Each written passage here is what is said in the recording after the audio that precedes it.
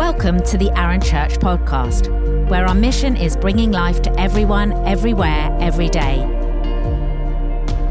Each podcast episode features the latest talk from our church, which are released weekly.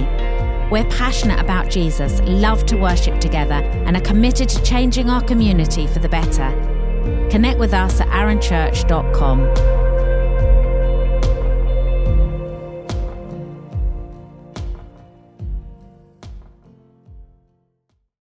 In our review series on Joseph so far, Joe has unpacked the journey from the promise to the purpose and has encouraged us to embrace the process, both the darkness and the light, as God says it is good. Last week, John reminded us how many times God says that he was with Joseph in every part of his story, from the jail cell to Pharaoh's court. God has been with us too through this last year, through every difficulty and every tragedy. So today we're looking at what did we learn, we as a community, as a family and as Arran Church. Through Genesis 37 to 50, Joseph was betrayed by his brothers, had his freedoms robbed, he was taken into a foreign land, he was slandered by his employer, he was forgotten by those he helped. How isolating and enraging and frustrating and lonely and fearful he must have felt at times. Now, this past year, we haven't been kidnapped or sold into slavery or falsely accused of rape, but I can definitely identify with some of those feelings. I imagine that not much was recognisable for Joseph. When he first arrived in Egypt, his home had changed, the rules, expectations and culture, even the language had changed. He had gone from being the favoured son to being a slave. For us all, there has been much change and adaptation in this last year, in every aspect and in every day of our lives. So what have we learned from this huge shaking up?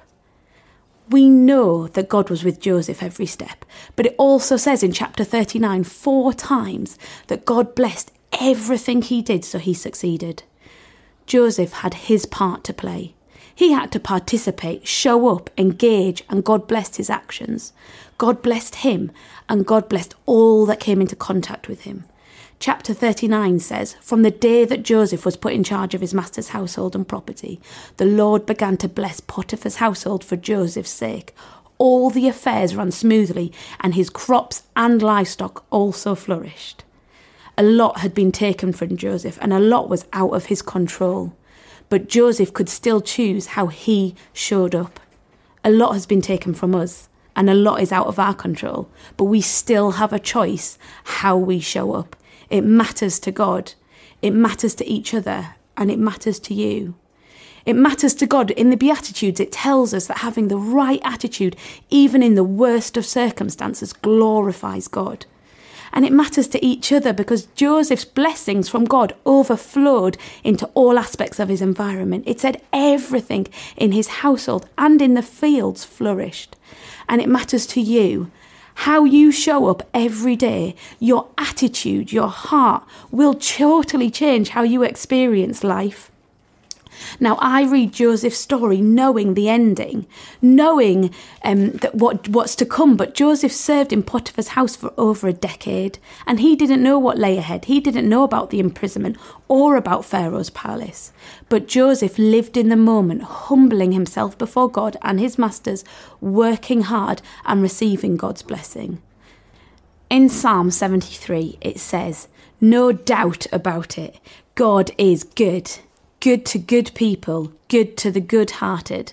But I nearly missed seeing his goodness. I was looking the other way, looking up at the people at the top, envying the wicked who have it made, who have nothing to worry about, not a care in the world."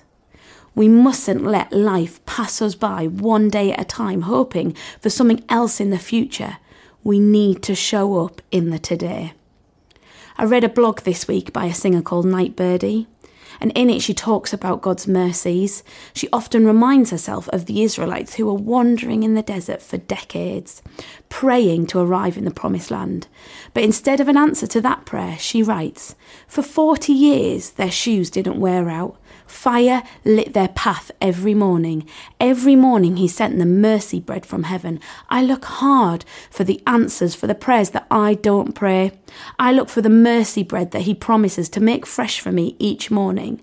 The Israelites call it manna, which means, what is it? It's that same question I'm asking again and again. There's a mercy here, somewhere, but what is it? What is it? What is it? As lockdowns have been repeated and end dates have been delayed, we may have well felt frustrated that prayers aren't being answered.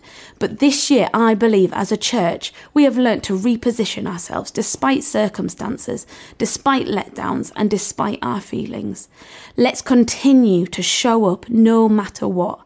Like Joseph, let's continue to be ready to learn and adapt. Like Nightbirdie says, let's continue to expect and to look for God's daily mercies. What is it today?